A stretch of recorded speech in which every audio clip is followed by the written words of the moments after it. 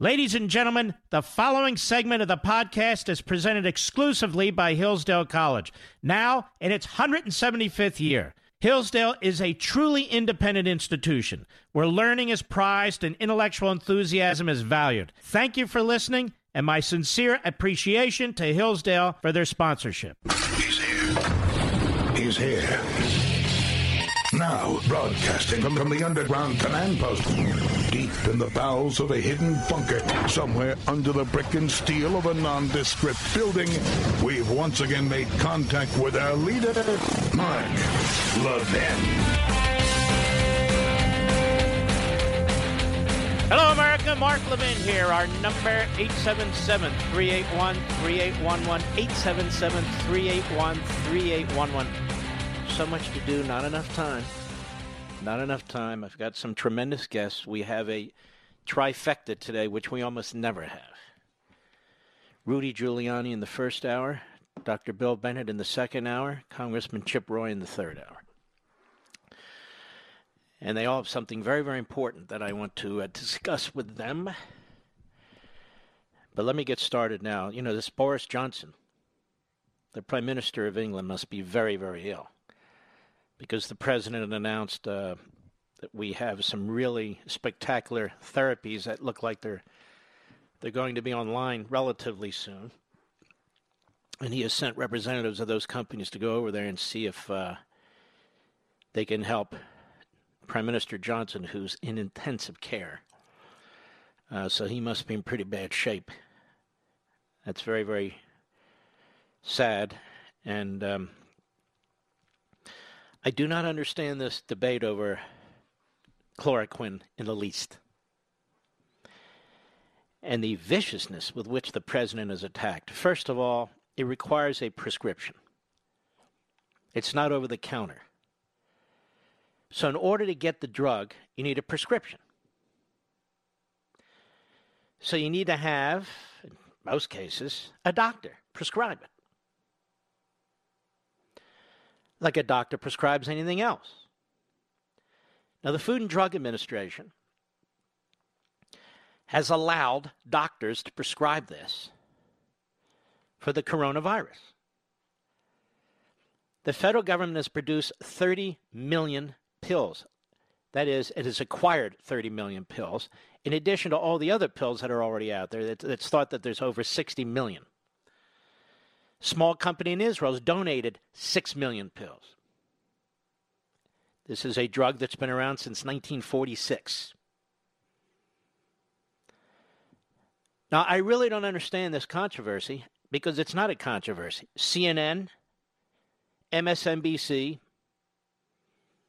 the news networks are trying to turn this into a controversy, and they are despicable, particularly at a time like this. Do you trust your doctor? I don't know. When it comes to the left, they say the decision about aborting a baby is between a woman and her doctor. And we know how that's going to turn out for the baby. Not very well. And yet somehow, morally and ethically, our society, the medical profession, thinks that that's okay. As long as your doctor says it's okay, it's okay. And you know what else? You don't even really need a doctor. You can go into an abortion clinic. It's just a choice. Now, this issue of chloroquine is not controversial. You can decide if you want to discuss it with your doctor. Your doctor can decide if it's something that he or she wants to discuss with you. And why not? If you want to try it, if you think it's going to work, why not? It doesn't violate the Hippocratic Oath. The FDA is filled with all kinds of doctors, and then you have your doctor. So what exactly does it violate? You got to get a prescription. It has to be written by your doctor or a doctor. It's not over the counter. It's not handed out like, chiclets. So what's the controversy? If there's people out there for religious reasons or liberal reasons or I hate Trump reasons who don't believe in it, then don't use it. Then don't use it. Don't ask for it. As a matter of fact, I think every reporter in the country, every editor, every producer at CNN and MSNBC and all the big networks, all the editors, managing editors at our newspaper should say, I and my family members and my closest friends and colleagues are never, ever, ever going to ask our doctors if, in fact, we should use chloroquine. And we're never going to use it, period. Then go ahead and say it. We're not going to use it till all the testing is done. Fine. Then don't. But don't get between us and our doctor on matters that affect our bodies. Not somebody else's body, mind you, our own bodies. Now I'm going to tell you another little secret. People are going to die from this virus no matter what. If every hospital had every bed that it demands, if every hospital had every ventilator that it demands, every N95 mask, gloves, gowns,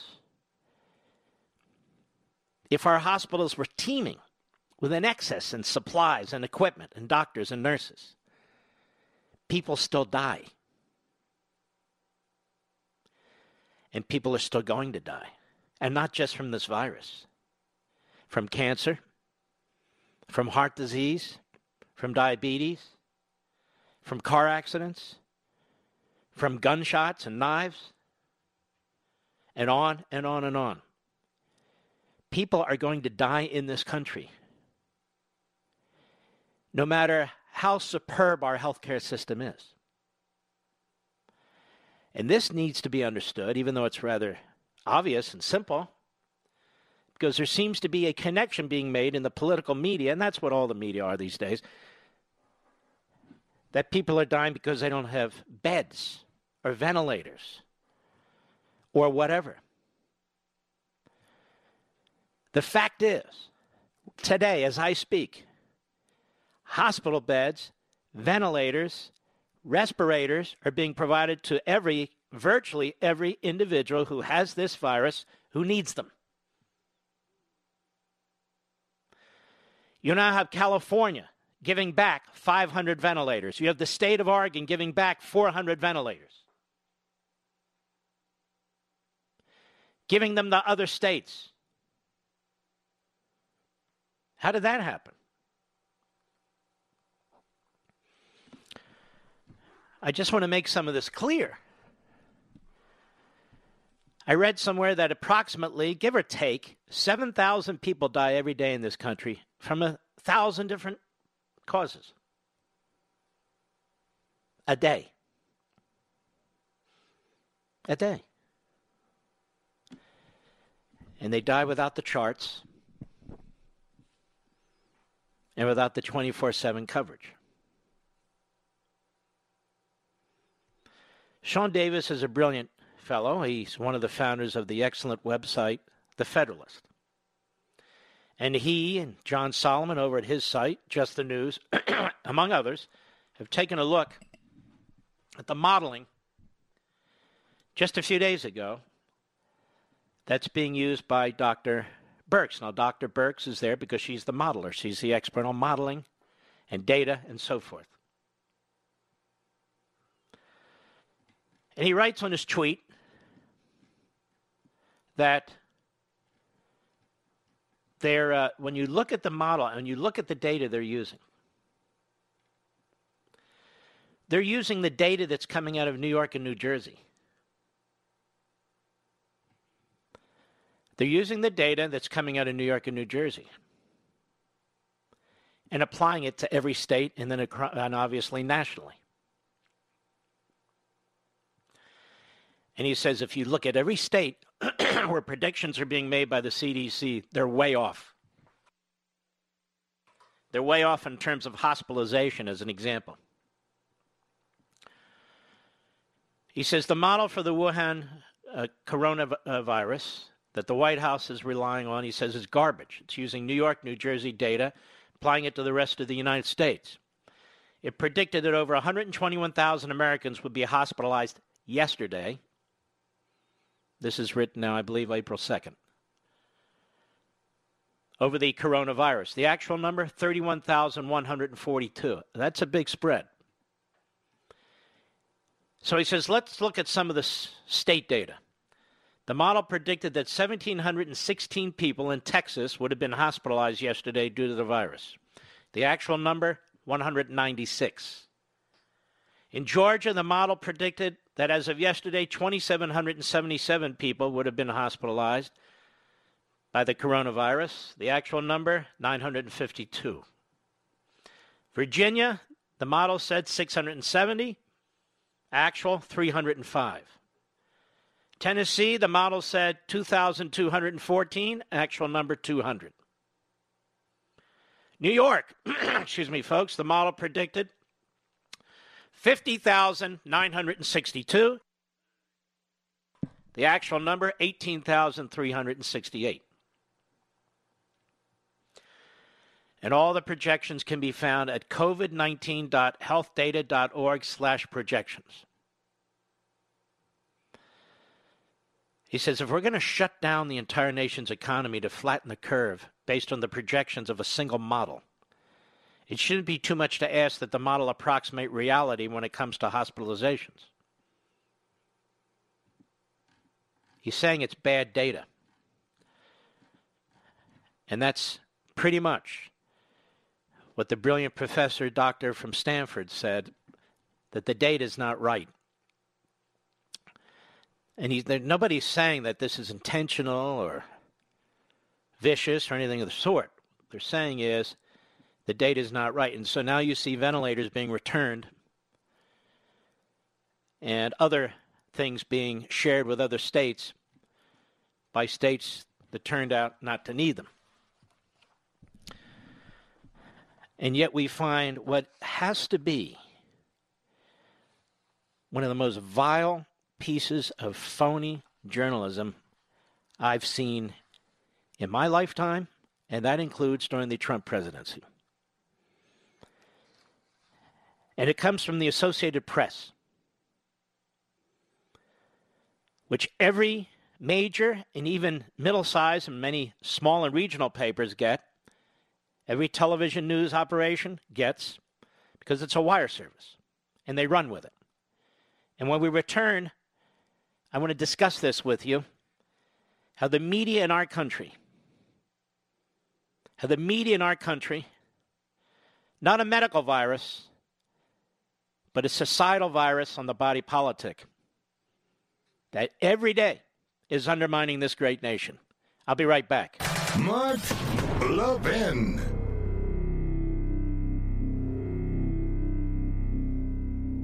If you and your family are finding yourself at home with extra time on your hands these days, I know an excellent way to fill it. Take a free online course from Hillsdale College. Hillsdale offers dozens of online courses on topics including the U.S. Constitution, economics, history, and literature. Right in your own home, on demand, and absolutely free of charge. Hillsdale students learn the inspiring history of America. Now you can too with Hillsdale's newest free online course, The Great American Story, A Land of Hope. Learning and teaching our children about America's past is essential for preserving liberty in the future. Register right now to take this free online course, The Great American Story. It's a production masterpiece, and it paints a picture of America as a land of hope, founded on high principles.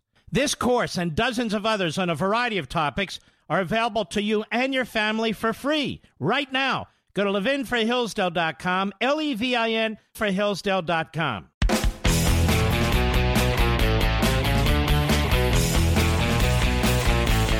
Now, ladies and gentlemen, the media do not have the issues that concern you at the forefront of their reporting. They keep coming to the defense of this captain who was removed and who unfortunately has the virus. And yet people who heard his diatribe to his men and women on that boat, on the USS Theodore Roosevelt, are shocked at some of the things he had to say, the way he said it, the way he leaked it to the media. And you simply cannot have commanders who conduct themselves that way. But the media go for the gaps. They go for the differences. They take the cracks and they want to create canyons. And so he was the subject of numerous Sunday shows. Just like the subject of whether or not we should be able to use chloroquine, and the president, who's not a doctor. Tell me, is Andrew Cuomo a doctor? When he said that you can only get it from a doctor in a hospital, well, what's the difference between a doctor in a hospital and a doctor who's not in the hospital in terms of prescribing this kind of medicine? If they're qualified, they're qualified. They don't have to be in a hospital. That just makes it very, very difficult for somebody to have access to it if they and their doctor believe they want to try it. Now, I want to explain something. When this is all said and done, and not 100%, but all said and done enough, we're going to look at how the media historically has dealt with this, trying to look for reasons to attack the people who are trying to fix this and address this, including the president. We're going to look at the demands for nationalizing our industries. We're going to look at the demands for having a national stay-at-home edict from a president of the United States coming out of media figures. We're going to look at all the fascistic demands of the media, of the left, of the Democrats, certain fascistic conduct, particularly among liberal Democrat governors, that are beyond belief. And we're going to have to fix this. Because we not only have a country with some very sick people in it, we now have a country that is trying to institutionalize the fundamental transformation of a constitutional republic to something else. When's the last time any of these news people on cable or their guests from the New York Times or the Washington Post spoke about civil liberties? When's the last time? When's the first time? When's the first time they explained federalism? That it's the governors, under our Constitution, under our traditions, under our practices, that are responsible for the hospitals in their states. That it's the governors that have taken control from the private sector, from these private hospitals, decision-making about their equipment, their beds, qualifications for doctors, and all the rest. As we pointed out here the other day, FEMA didn't even come into existence until 1979. Until 1979. Governors had opportunities to acquire ventilators, almost to a man and a woman. They chose not to. Governors had opportunities to expand their hospitals and the number of beds in hospitals and ICU units. They've chosen not to. Governors can have a lot of say in how many doctors there will be certified and qualified in their states. And we're going to have a shortage of doctors. What are they doing about it? Absolutely nothing. I've talked to you before about this electromagnetic issue, which will make this look like a walk in the park. Horrific, over 10,000 people dead. But an magnetic issue, shutting down our entire electrical grid, will affect every corner of this country. And you're not going to be able to eat. You're not going to have clean water. You're not going to have electricity. You won't be able to communicate. There will be no internet. And what are the governors and what's the federal government doing about it? Exactly nothing. When we come back, Rudy Giuliani.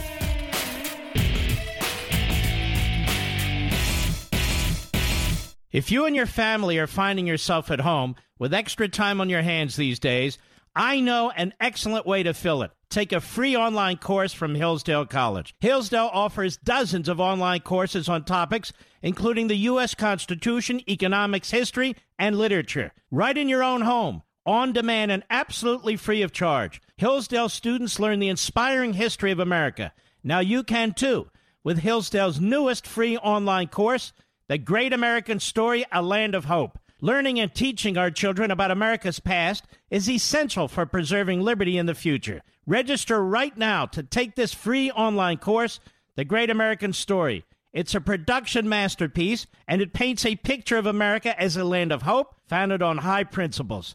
This course and dozens of others on a variety of topics are available to you and your family for free right now. Go to levinforhillsdale.com, Levin for Hillsdale.com.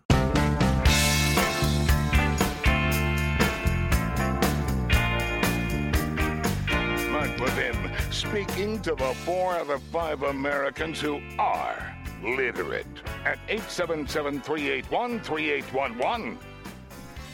Rudy Giuliani, how are you, sir? Good. How are you? I'm doing great. I want to ask you a question. You've been focused on this hydroxychloroquine. Right. Many of us have, but you in particular. And I'm really confused about the controversy here because I don't think there is any controversy. I think the media, if media members don't ever want to use this medicine, Rudy, if they don't want to talk to their doctor, doctors have to prescribe it, then fine, screw them. But the rest of us and other people may want to use it. What the hell's the problem? The problem is that President Trump mentioned it, and they politicized it. Had he never mentioned it, there'd be no problem at all. This is a very typical off-label use that doctors do all the time. And they do it with other drugs, right? I mean, some people have cancer. They may try other drugs. As long as you're consulting right. a reputable doctor, they can prescribe these things. They've already been approved for other things. Three days before he mentioned it, I called the doctor and asked him, what are you using for this? He was at Mount Sinai Hospital. He said, we use this hydroxychloroquine, and we use zithromat, like the Z-Pack. Yep. And he said, but the guy that really knows the most about it is this guy Zelenko.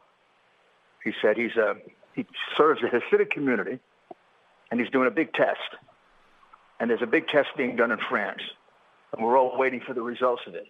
He said, call him. He'll tell you everything about it. So I called Zelenko. He took me through the whole thing. He sent me 4 studies. 2 of them were in Chinese. So I don't know. How's your I Chinese? really understood those. Yes. 2 of them were in Chinese.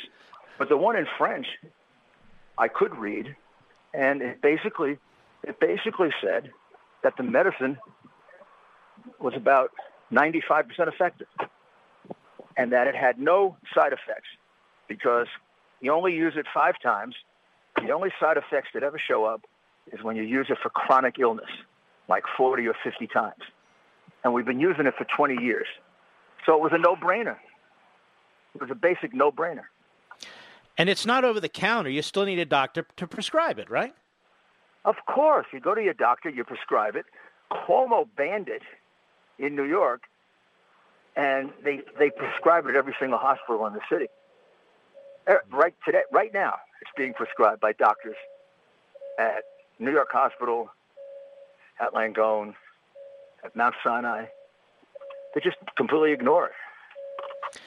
Rudy, the press has really taken you through the sausage grinder in the last year or so. and you sit there, you watch these press releases with the president. They don't even seem to want to talk about what concerns the American people. It's always gotcha. You said 3 weeks ago. The president is relying on what his doctors and scientists are telling him, and they haven't. They've been moving around with the data and so forth and so on. And then there's articles attacking the president of the United States. I don't think, and you and I served in the Reagan administration together, I don't think we've ever seen a media like this. I never would have imagined this, and each one makes me, like I said to myself, I can't imagine anything worse. Like when I went through the impeachment. I can't imagine anything worse. And then when we went through that crazy thing with the Ukraine, now they're fighting over a medicine that helps people. It's just completely nuts.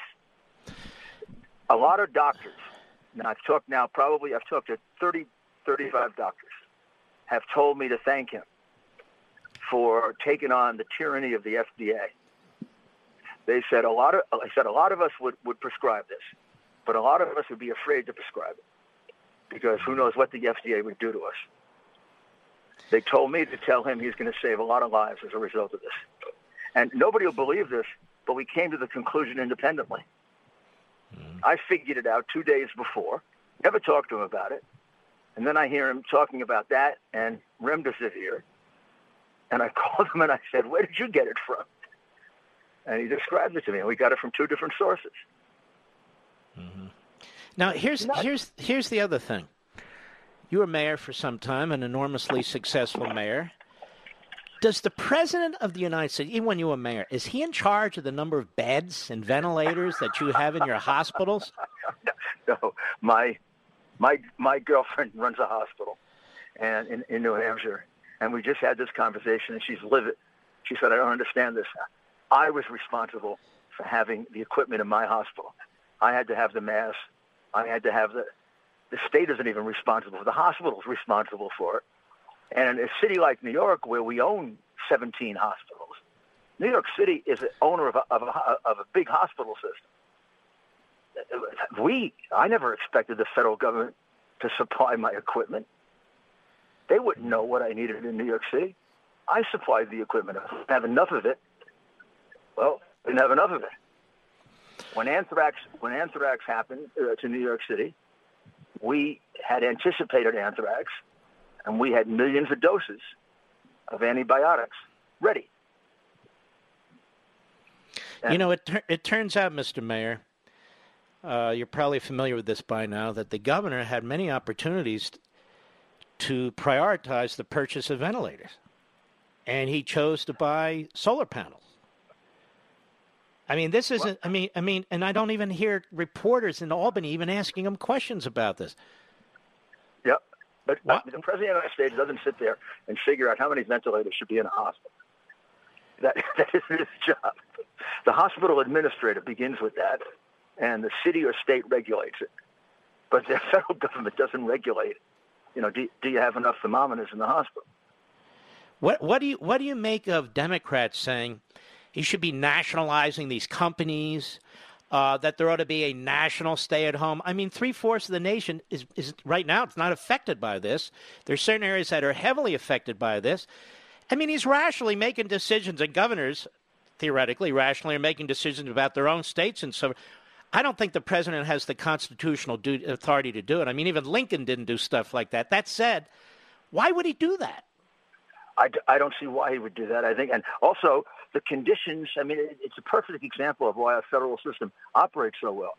The conditions in New York are totally different than the conditions in Omaha, Nebraska. I mean, we're facing different numbers, different problems, different densities of population. We have different medical strengths and weaknesses. There's no one size fits all for the entire country. We're too complicated a country, which is what our framers realized, and that's why they created the kind of federal system we had that works so well. We have flexibility. We have flexibility in our system that this country never would have worked if we didn't have that flexibility. It's so big and complicated. And why do the people think that? Here's the thing about the schizophrenic media on the left. They want centralized decision-making, and yet they attack the decision-making. So, I mean, more and more centralized decision-making means you have less and less information to make decisions for actual hospitals, right? Right. Well, they attack centralized decision-making when it's not them making the centralized decisions. Right. When they're in charge, then everything is perfect and absolutely no criticisms, even if somebody's sleeping during an emergency. You know, it's amazing. The president and his team, they've built these temporary hospitals almost overnight. They've got ventilators coming in. You now have California sharing extra ventilators, 500 of them. You have Oregon turning in 400 of them. You have the Army Corps of Engineers, the United States military, the Navy, the Marine, everybody working overtime. And I have to pick up this damn Associated Press piece, U.S. wasted months before preparing for virus pandemic. What the hell are they talking about? The doctors weren't even sure what this was. You had Fauci at the end of January saying this is like the flu. What in the world did they expect the president to do? Wake up at the end of January and say everybody wear masks, everybody get gloves, everybody stay home? It is a perfect indication that the whole purpose of the media is to make sure he doesn't get reelected. They take a look at it. They take a look at a crisis like this. They see public approval largely in his favor. If they don't criticize him, public approval will go through the roof. So I think they're just trying to hold down public approval so he doesn't get reelected. And many of the media outlets, Rudy Giuliani, have said and will not cover his press conference or most of his press conference. Isn't that censorship? And they cover Cuomo. Yeah, my God. Talking about a single state and telling us about his family. Basically, it's like a soap opera during the day. He tells us about his daughters and his brother being ill and what his father would think of it, and his mother. He's worried about his mother. It's kind of interesting, but... And nobody interrupts him. And he goes on and on. Except me. I shut it the hell off. I think he's doing a pretty good job. I have some disagreements with him, like I'm banning the medicine. I think it's ridiculous. But from what I expected, he's doing a much better job than I thought. He's doing a lot better job than de Blasio. They cover him for one state, and they don't cover the president. Yeah, but I get a little tired of him saying, we need more of this, we need more of that. I know you do. I know you do, Mr. Mayor, Mr. Governor. But you have some responsibilities on your own. This is what federalism's all about. And, you've got to prioritize. This is a lesson to all these governors, don't you think, Rudy Giuliani? Absolutely. Absolutely. I mean, it's a question of how well prepared with an emergency has to be handled at the local level. I mean, even though it affects the entire country, it affects each one of these local areas differently. Totally different effect in one place or another, larger number of cases, different kinds of cases. We have different strengths and weaknesses. You couldn't possibly have one national response to this. What is it like, I just want to ask you this question, for a period there to wake up every morning and to be under vicious attack? People want to really rip you from limb to limb and destroy your life. What is that like? It's not pleasant. It's not pleasant, particularly if you've been a lawyer all your life and your reputation is the thing you value the most, and honesty and integrity. And, I mean, they're looking constantly for something you did wrong. And I didn't. Today I was asked, do I own any stock in any of the companies that make hydroxy or azithromycin? And have I represented any of those companies? It's like I couldn't possibly be doing this. I couldn't possibly be doing this because I think it's right. I must be doing it. Well, it turns out I don't. But every single thing is turned into, or when I was going through the Ukraine thing, that I had big financial holdings in Ukraine. I have no financial holdings in Ukraine. Zero, none. They would just write it. But you know what? We did learn something today about you. You have a girlfriend. Congratulations. I do. She's wonderful. She's a doctor, and she runs a great hospital in New Hampshire, and she's working 24/7, saving people. All right. And by the way, yes, sir. She was able to stockpile enough mass and ventilators, and she gave them out to other hospitals. But you see that? That's the point. I don't have to tell you she's a Trump supporter and a Republican. I hope so. Rudy Giuliani, I want to thank you, my friend, and keep speaking out there. God bless you. And God bless you. Thank you. All right. Take care of yourself. It's Rudy Giuliani. Have I ever had Rudy Giuliani on this program? I don't think I have. Maybe once, many, many years ago. We'll be right back. Mark Levin.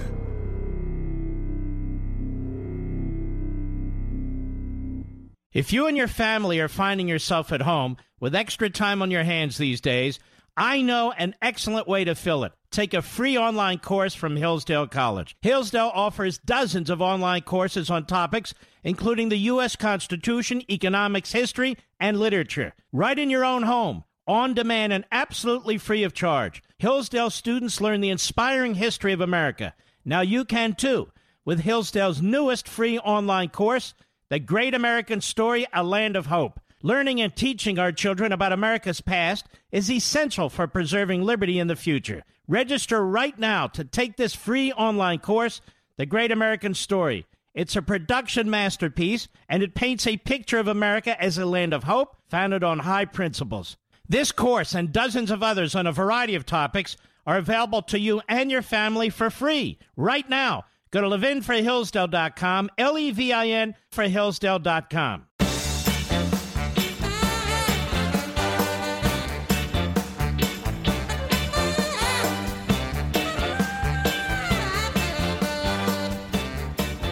You know, it's amazing, sickening as well, to watch these reporters, whether it's the Sunday hosts for the most part, or at these White House briefings, ask questions of the president and other officials that the Democrats raise. Why don't we have a national shutdown? The Democrats are pushing for it, so that becomes the issue. Why should we have hydroxychloroquine without long period of tests and so forth, even though doctors can prescribe things and so forth? So they ask the question because the Democrats ask the question. Why don't we have a czar? Democrats love czars. Remember Obama had a czar for everything? Why don't we have a czar in charge, even though the military has a major role in everything that's taking place right now? And so the president and the vice president asked, why don't you have a czar like Chuck Schumer recommends? Now, Chuck Schumer's never run anything but his mouth. Never managed a damn thing in his life. Got out of law school and was elected to office. So all the generals, all the experts, the president's supposed to listen to the experts, except, of course, when the reporters are regurgitating Democrat talking points, then he's supposed to listen to them. You know, I love our president. I admire him enormously.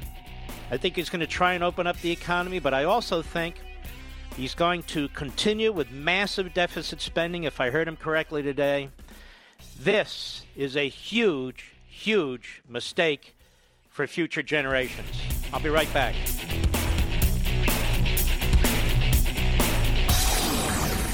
From the Westwood One Podcast Network. He's here. He's here.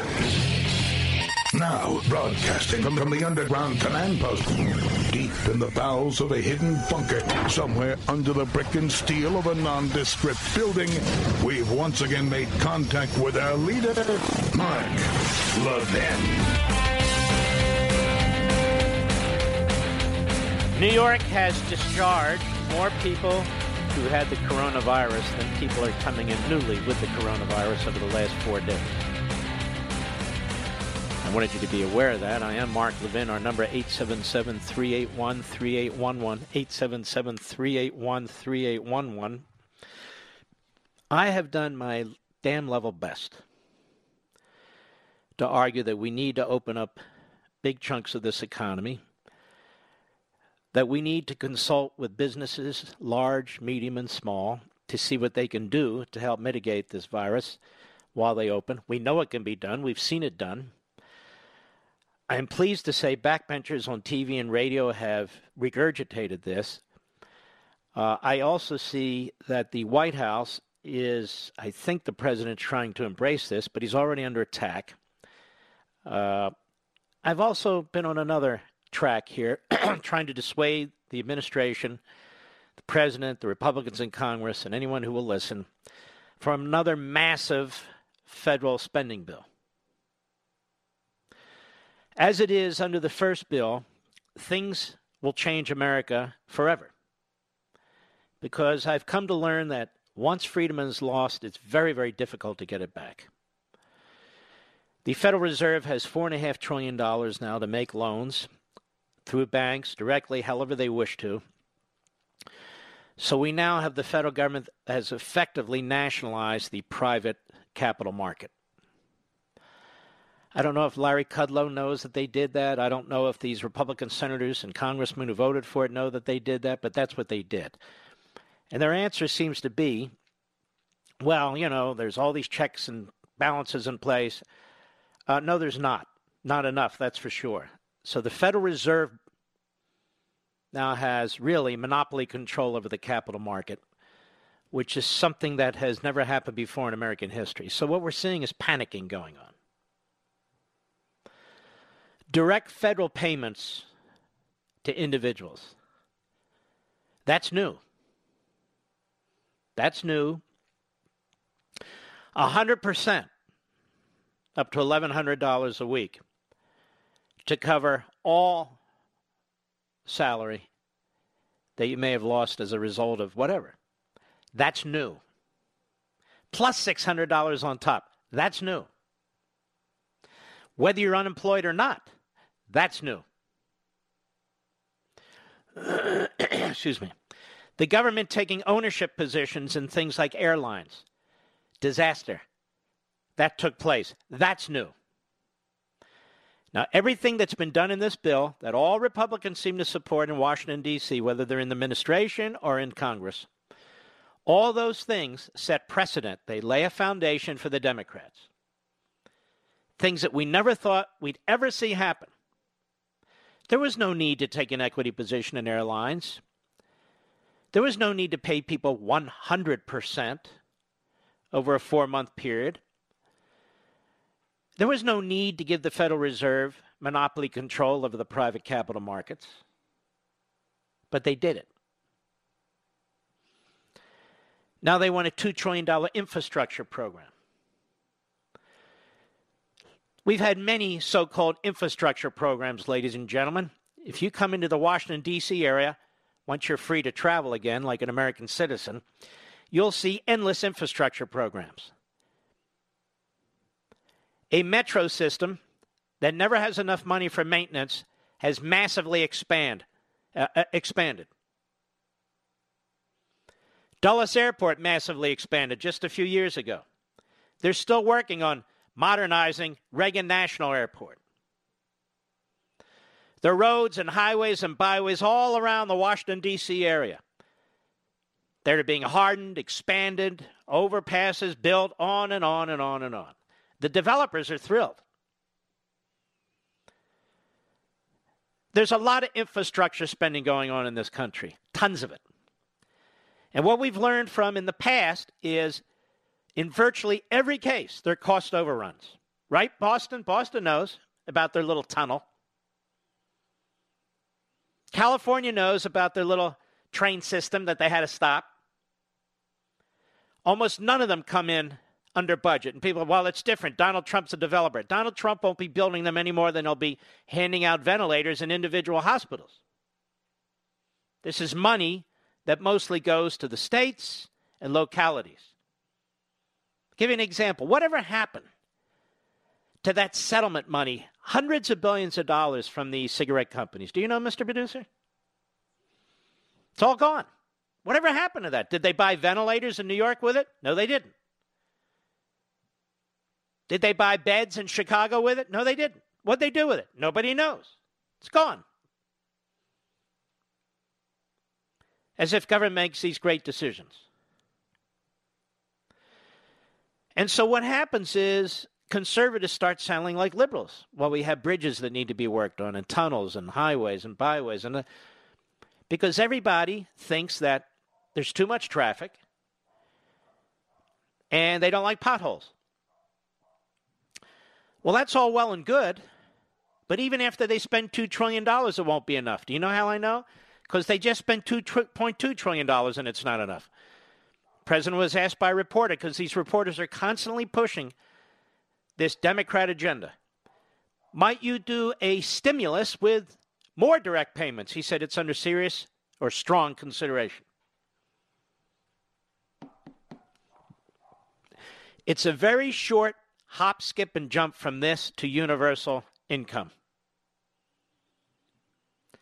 As a logical matter and as a practical matter. If you're going to be there to pay for an individual that has some kind of hardship, because that apparently is the position now of both parties, then you're going to be there, period.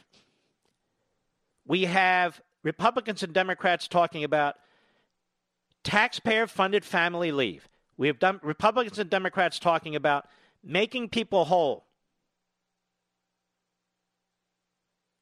Well, then what's the point? What's the point of even having states? I'm quite serious. Now, there are disasters that are like these viruses that are medical in nature, and then there's disasters that are economic in nature. And you know what's interesting? More people have died from economic disasters than medical disasters. You know, well, what about the bubonic plague that killed 3/4 of Europe? So, really? What about Adolf Hitler? What about Stalin? What about Mao? I can go on and on. You want to look at ancient times? What about the Romans? Before them, the Persians. What about Genghis Khan? I'm telling you that more people have died from bad political/economic decisions than from plagues. The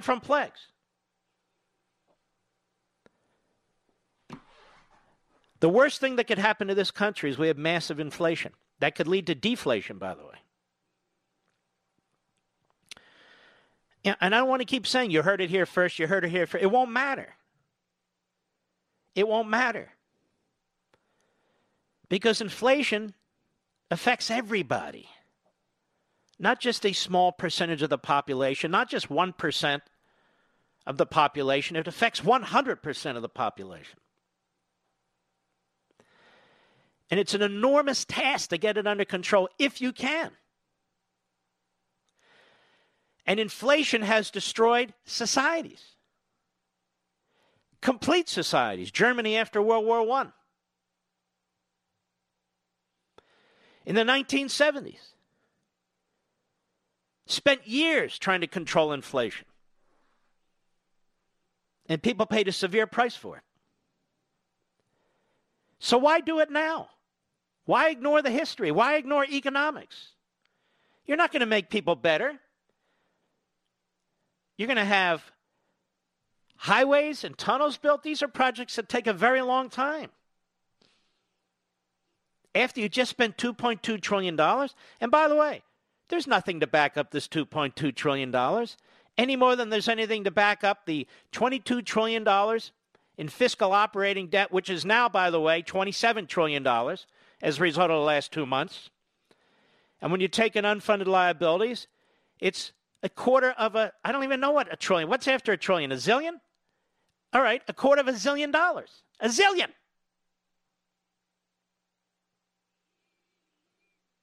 Does that make sense to you? No, it makes no sense. And then we have the Financial Times editorial board calling for radical reforms, basic income and wealth taxes in the pandemic. This is what happens. You lose your liberty, you lose your property, you lose your money.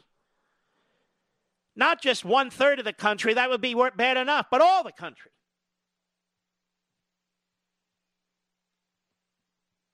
Tyranny is like water. It finds the cracks. It finds the holes. Tyranny is like water. Now, there's an excellent piece today in Real Clear Politics by Bill Bennett and Seth Leibson, two good friends of mine, and Dr. Bennett will be on the program at the bottom of the hour. And this says something that you may not want to hear.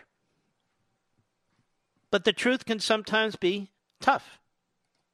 It says, as you know, the coronavirus, if you catch it and get very sick, is a terrible thing to go through, and you might even die.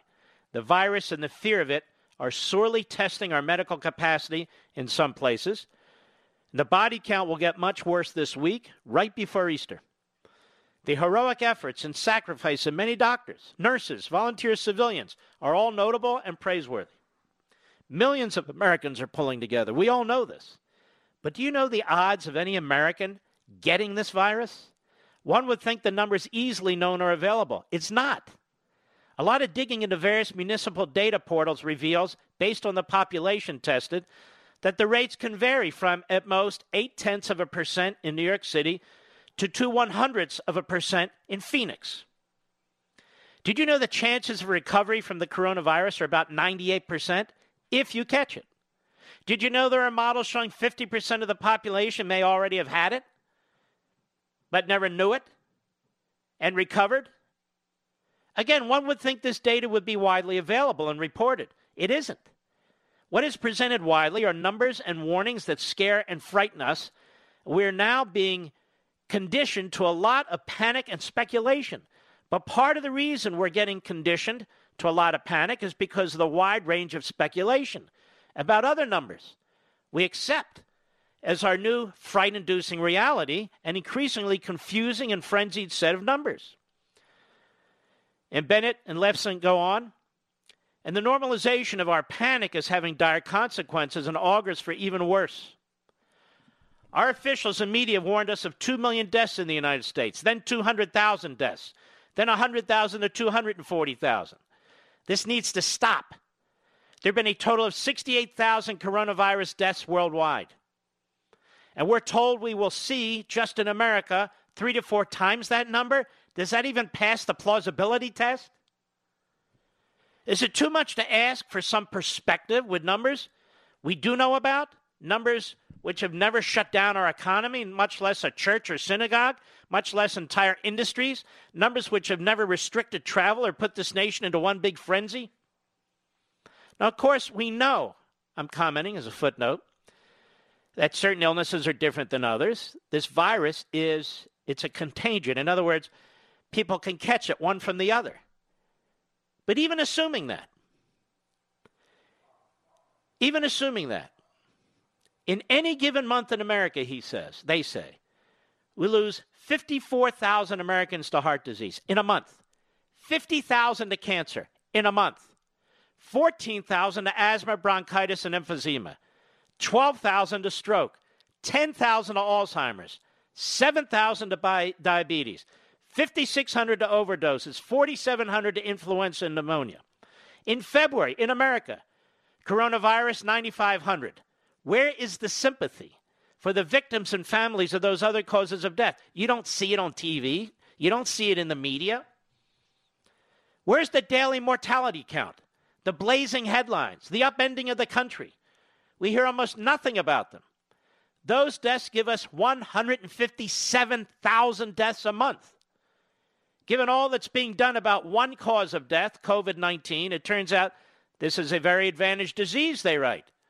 And we will in time develop a vaccine for it, not to mention more and more good news coming in the short term about treatments from other accident medicines like hydroxychloroquine. But there's more. With all the chyrons and death and disease counts, has anyone tried to search for the average age of the death toll from this pathogen? It's very hard to do, though we are told the virus more malevolency affects those over 65 and is worse with each year of age. Why do you think this fact is not everywhere available? Could it be there is an investment and interest in scaring us, he says? Or they say, you can find some stories with state and local data, but it isn't interesting. The general data is not available. Our best analysis shows in New York City, 70% of the deaths are those over the age of 65. Almost all deaths across all age groups come with underlying conditions. New York has a serious problem, requires great effort and attention. But the fact that the virus is having its way there doesn't mean that it's making its way everywhere and anywhere. States with even greater population, like California and Texas, are showing death rates 90% lower than New York. States like Iowa and Minnesota have low numbers too, but Iowa is not in the lockdown, and Minnesota is. More when I return. I'll be right back. Mark Levin.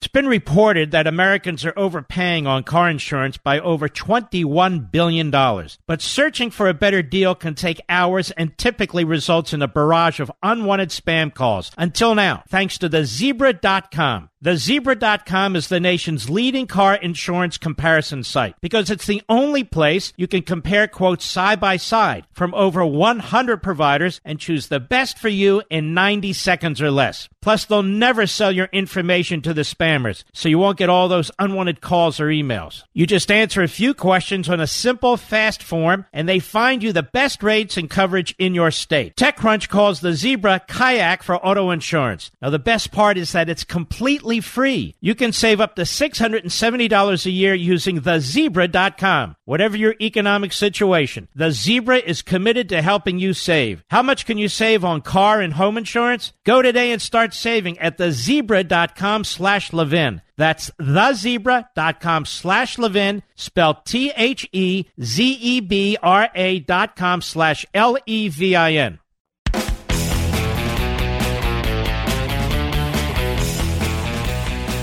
I just wish they'd expand the task force, even ever so slightly. I've made my suggestions for what they're worth. Watching all these doctors, listening to all these institutes and so forth, I just think it would provide a breadth and depth of additional information that could be very, very useful to the vice president and the president, but I can't force anybody to do anything. I don't think that's provocative. Again, it's not because you lose trust in anybody. It's just because people bring different skill sets and expertise. And I think that might do fairly well in terms of providing additional knowledge and information. Do you wish that double chin would just disappear? Newsflash, ladies and gentlemen, people look at your jawline. It simply tells your age. Now, here's Robin from Lubbock, Texas. I put Genucel jawline cream on my neck 2 or 3 days ago. This is the best my neck has looked in 20 years. And people told me my face looks young, and I'm blown away. With Chamonix's MDL technology, Genucel's brand new jawline treatment specifically targets the delicate skin on the neck area for tight, healthy, younger-looking skin. You'll see your mirror smile back at you, or 100% of your money back with no questions asked, or Genucel's brand new jawline treatment absolutely risk-free and get a second month for a half price. And for results in 12 hours or less, Genucel Immediate Effects is yours also free. Order online for an extra $30 discount, but that's online orders only. That's Genucel.com, Genucel.com, or call 800-SKIN-604, 800-SKIN-604. Always give them my name, by the way. Genucel.com or 800-SKIN-604. I strongly recommend it. I'll be right back. Scheduled to appear, one of the gentlemen who co-wrote that piece, Dr. Bill Bennett. We'll be right back. Do you know what we do at Levin TV on the Blaze TV network? Well, we give you intelligent content you won't see anywhere else. We just did a deep dive into the genius of federalism, which is a big word that the left apparently just learned last week. History and current actions have shown us that so-called progressives will use any crisis to further their big government agenda. Small businesses continue to be hurt, while the left holds them hostage in order to gain more power over each and every American. There's nothing more important in these times than the facts, and that's exactly what you get on Levin TV. Smart people like you deserve smart programming, but remember, we can only continue to produce this type of programming if you continue to participate. And right now, we've made it easier than ever before. Just go to levintv.com, Levin TV.com, and enter promo code Levin to get $30 off your annual subscription. That's 30% off, and that's just over $5 a month for the most amazing shows and programming available. That's levintv.com, promo code Levin.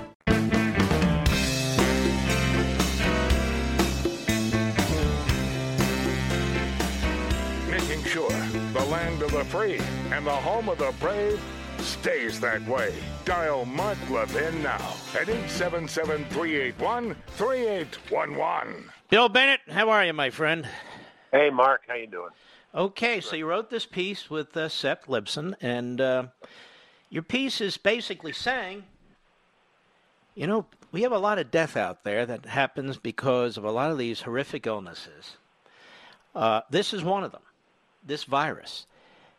And yet the reporting on this and the intention of this is much different than these other ailments that cause a whole lot more death. Explain yourself. Yeah, well, we get about 157,000 deaths a month if you add up cancer, heart disease, opioid, and, you know, I've worked that area a lot, and other causes of death. We're looking at about 10,000, 11,000 now from this.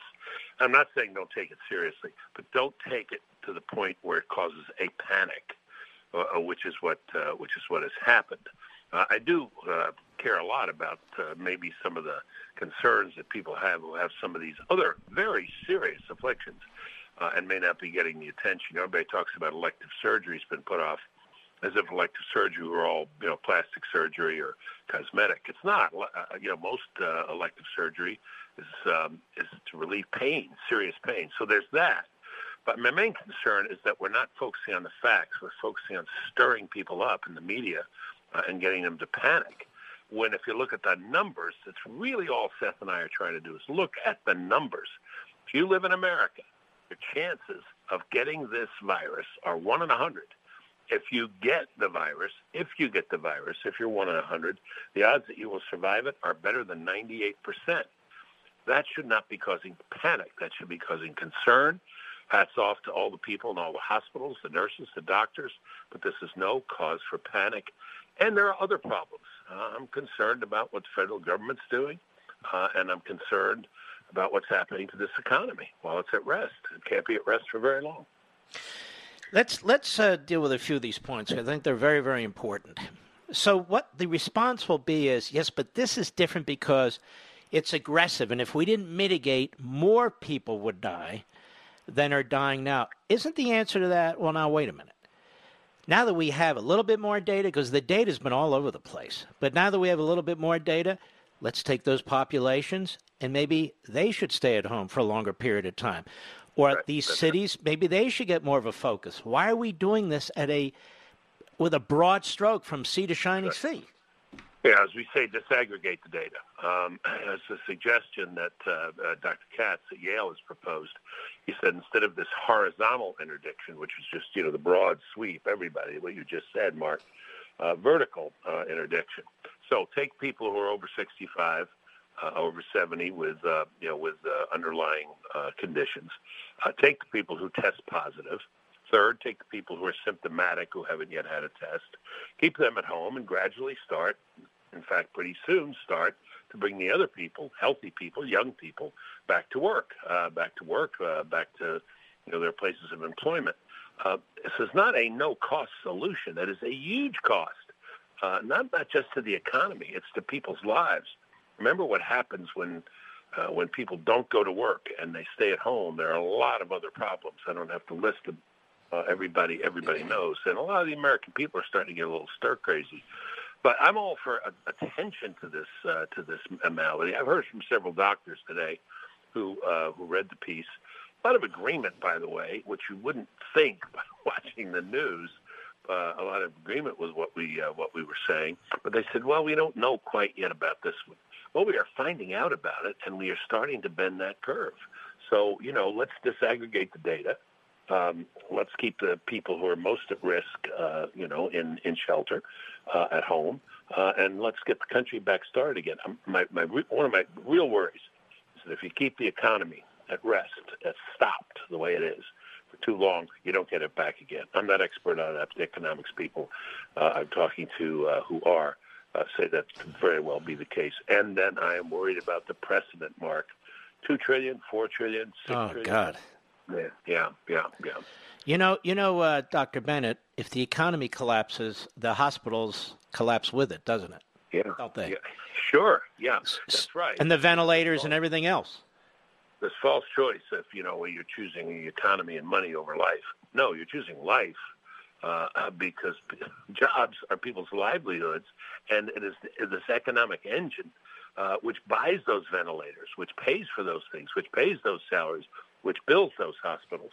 If you just want to do body count, my guess is you extend this thing another 2 months, you will have a much larger body count with a shutdown economy and people cooped up at home, getting back into opioids, alcoholism, suicide, everything else that happens in this kind of thing, more than what we're going to see. By the way, the numbers, Mark, on this virus have been adjusted so many times. We're talking about I agree. million, Yes. 200,000, now maybe 100,000. Yeah. I predict it's going to be less than 100,000. No, I think you're right. And it's going to be less than 1% of the population that gets it, too.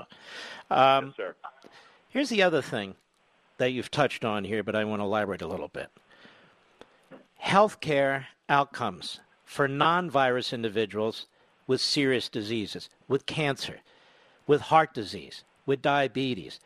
If you're focused so thoroughly and heavily on this virus, a lot of people, first of all, they can't afford, if they lose their jobs, to get medical attention, go into emergency rooms and so forth.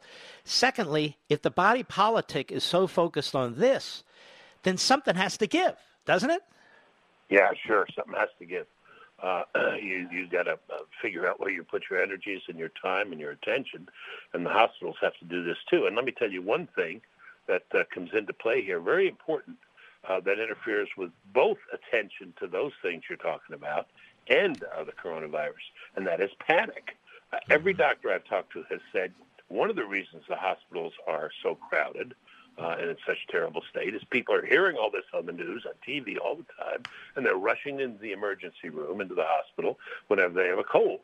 And this is crowding things and making it impossible to get the people who need the help for coronavirus or anything else from getting it. But, yes, you have to make these decisions. I heard about somebody just the other day with a collapsed lung. It's a pretty serious thing. Well, wait another month. Wait another 2 months. You know about heart conditions. I know about cancer. These are serious matters that need to be attended to very serious matters. And all of us, you reach a certain age where you need to see a doctor for a few things that can get worse. I'm there. You're there. And everybody's holding off on this. And where are the studies that say you hold off on this a long time? These issues will reveal themselves 6, 12, 18 months down the road in the healthcare system. That's right. And we don't know what that's going to look like. But I want to take you up on this economic stuff because this is imperiling the nation. Yeah, $2.2 trillion. They're talking about another $2 trillion on top for infrastructure, for God's sakes. The President of the United States saying maybe in response to a question, and we love the President, you and I, but the President of the United States in response to more direct payments, he's saying, yeah, we're looking at that very, very seriously. Dr. Bennett, where's this money coming from? It's coming from us, and we may run out. The golden goose here, we may run out.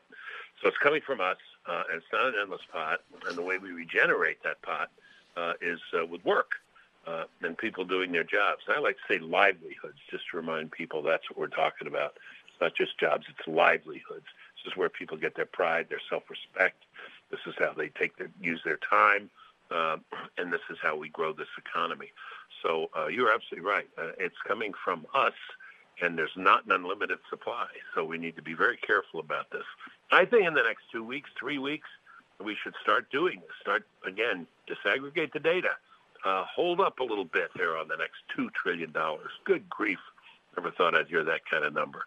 And again, get people back to work who can, because it can be too late before too long. And then we're all, we're not going to be in the hospital. We're going to just be alone. What is the number after a trillion? Is it a zillion? I don't even know what it is anymore. Can't keep. Yeah. I think it is. Believe it or not, we're getting into goofy stuff now. Yeah, Scrooge McDuck. I think actually. Not goofy. No, right. Here's the other thing that concerns me. There's a great piece today written by Daniel Horowitz at Conservative Review, and he said, because you're not really encouraging people to go in on these so-called, sort of option operations and other things, other doctors and nurses are being laid off. In other words, everybody doesn't deal with viruses, and everybody's not in the ICU, and everybody's not in the emergency room.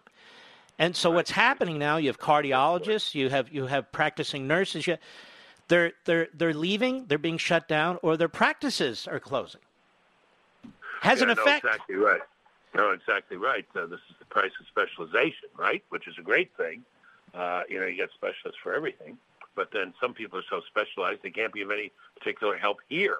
Now we say all hands on deck, but it's really not true. All hands on deck, and that's another problem. That's for sure. We have not seen the problems yet that have been caused by. And again, I want to come back to it. Not attention to this. Attention should be paid, but to the panic, to the notion that this is all-consuming and this disease will destroy the country. It will not. But we can destroy ourselves. Yes, we can. Yeah, in our reaction to it. This is what the president keeps saying. See, I think his instincts are right. I know a lot of people whispering in his ear, Steve Mnuchin and others, but I think his instincts are right. He's impatient to get the country going back, and I hope he indulges those good viscera that he's got into action and policy. No, I agree with you 100%. All right, be well, my friend, and I appreciate you. Yeah. You take care of yourself. After all that, we be well, right? Yeah, exactly. Okay, man. Well, you and I, we like our steaks, don't we? Yeah. Well, if they ever allow us to get together again, we might get one or two. That day will come. I'll see you at the Palm in 2 years. Okay. All right. Yeah, right. I'm kidding. God bless. All right. Thank you. Bill Bennett, brilliant man. It was a brilliant piece. But we're not supposed to talk about this stuff. It's a brilliant piece I was mentioning in Conservative Review. See, I do something a little differently than most hosts. They will steal what other people write and then regurgitate it. I don't play that game. I do my own independent thinking. But if somebody writes something in a way that I like the way they put the numbers together, or I like the way they make an argument, I give them the credit. And we'll revisit this Horowitz piece after the break. But before, during such a turbulent period, it's critical to pay attention to your financial health. Very critical. Now, what can you do today to guarantee a healthy financial future? This is a big deal. If you're a homeowner, the solution may be as simple as a mortgage refinance. And I know just the people to help you. It's a family-run business, American Financing, completely trustworthy. Their mortgage consultants will customize a loan to meet your needs. Now, what does that mean? Maybe it's a shorter term, a lower rate, or accessing cash you need. They can do all that and more. It's a no-pressure operation, no obligation, no upfront or hidden fees either. These are good people, or I wouldn't allow them on this program. They're family-owned, A-plus rating with the Better Business Bureau, and they've been helping people just like you for 20 years. So they can save you perhaps a couple $100 a month, up to $1,000 maybe a month, or make some cash available through your equity at these incredibly low interest rates. So give them a call today for a free mortgage review. Just see how much you can save. You may even be able to postpone 2 mortgage payments right about now. Call 888-900-1828. That's 888-900-1828, or online at AmericanFinancing.net. American Financing, NMLS 182334, www.nmlsconsumeraccess.org. And we'll be right back. Mark Levin.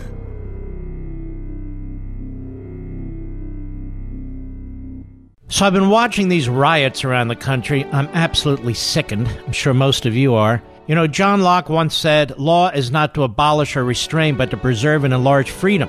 Where there's no law, there's no freedom. You want to let rioters burn down your cities? There goes your freedom. You want to get rid of cops? There goes your freedom. You want to elect Joe Biden? There goes your freedom. As you've heard me say many times, I have a liberty agenda. And at Levin TV, which airs on Blaze TV, you can watch this come to life with our conservative, pro-American content that reveres our Constitution and champions our individual freedoms. This is what we do each and every day. And there's never been a better time to check us out. Just go to levintv.com, Levin TV.com, and sign up today for a free 30-day trial. That's right, we're going to give you a full month of Levin TV and all the other great shows on Blaze TV at no cost to you, but only if you subscribe right now at levintv.com.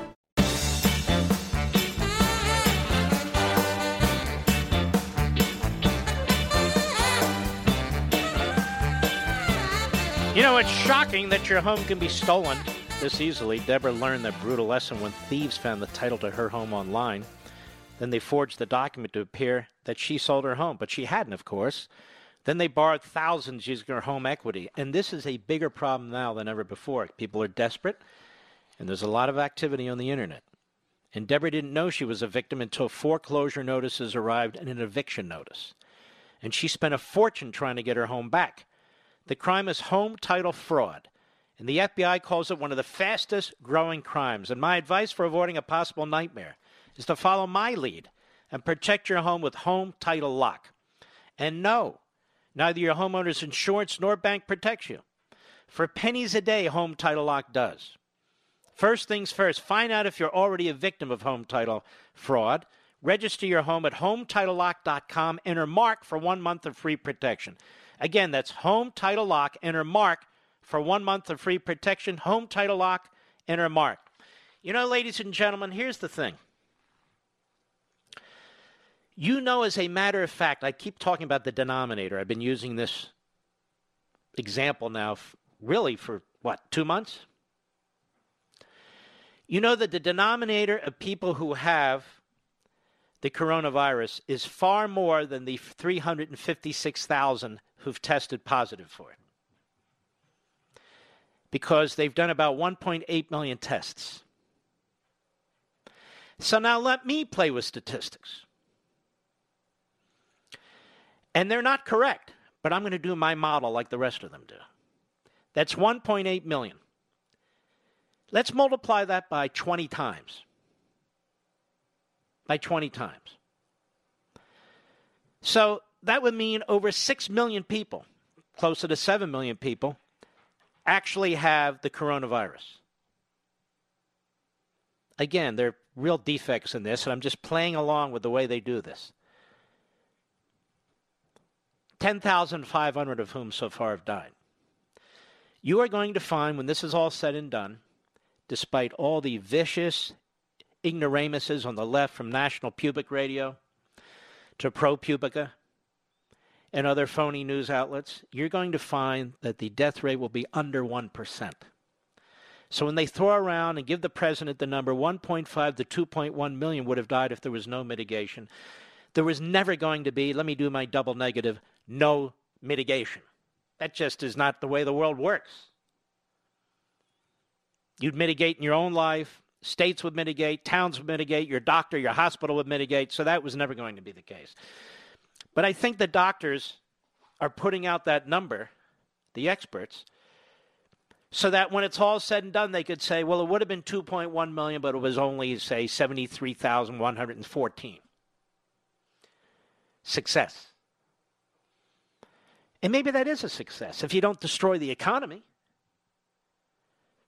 But this idea that infrastructure somehow has some relationship to this is so absurd on its face. And this idea that they're not printing money, my one little disagreement with Dr. Bennett, my good friend Bill, is the money's not coming from us. It's coming from future generations. They're going to have to shoulder all of this. And then what happens when times are tough for them? You cannot deficit spend your way into prosperity. And we're talking about mega deficit spending, ladies and gentlemen. MAGA, if you will. But none of what I'm saying is registering. There's nothing I can't get through past Mnuchin and the others who are advising. I just can't get there. Navarro, the others who really don't believe in the market system. I can't get there. There's nothing I can do. When I'm on TV, I mention it. Wherever I am, I mention it. But I can't get through. I don't mean if I call the president I can't get through. I said I can't get through to the body politic. This has to stop. Create the damn jobs. Open up big chunks of the economy. I've been leading this charge. And you know who else has been? Charlie Kirk, to his good credit. He's been terrific. Brilliant young man. Now we have others who agree, and that's important. But if we don't open chunks of the economy, and there can still be mitigation. Look, folks, you're going out to the grocery store, the pharmacies, going to places you see they're mitigating. We'll give these other businesses a chance to see if they can come up with some kind of mitigation. And in parts of the country where there's no disease, let them act. Let them conduct themselves as they normally would. I'll be right back.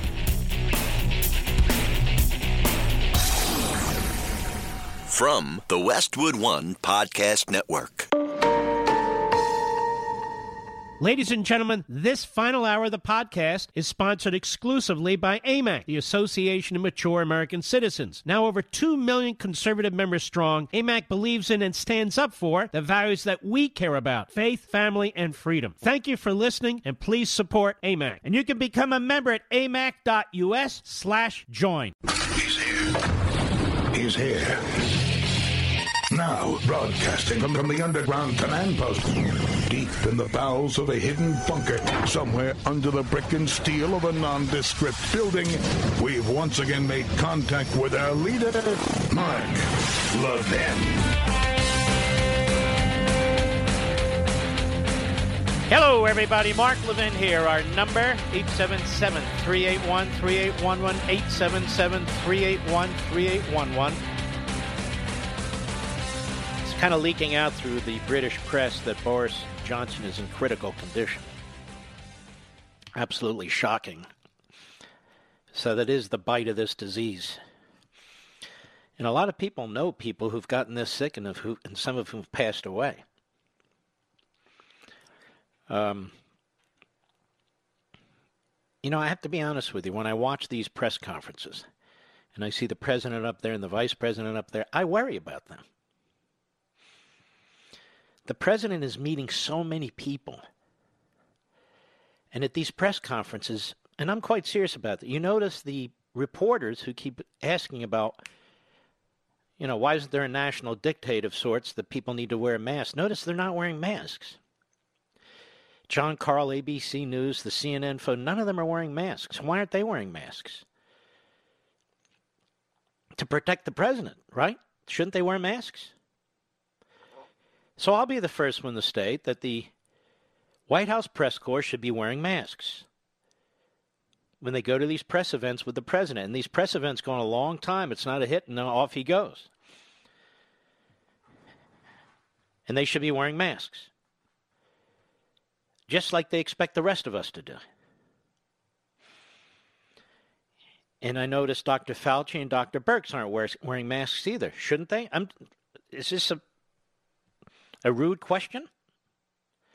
Just to ensure the president is protected and the vice president's protected. I mean, these are our constitutional officers. So I would like to suggest that the press corps wear masks. This isn't to be comical. I'm not interested in that. That the press corps wear masks. And these doctors who are constantly with the president and the vice president, they wear masks too. Because I don't know who they're meeting with. I'm sure they have a significant bureaucracy. They're modelers and they're this and they're that. You know, the NIH infectious disease unit, and so that's a big unit.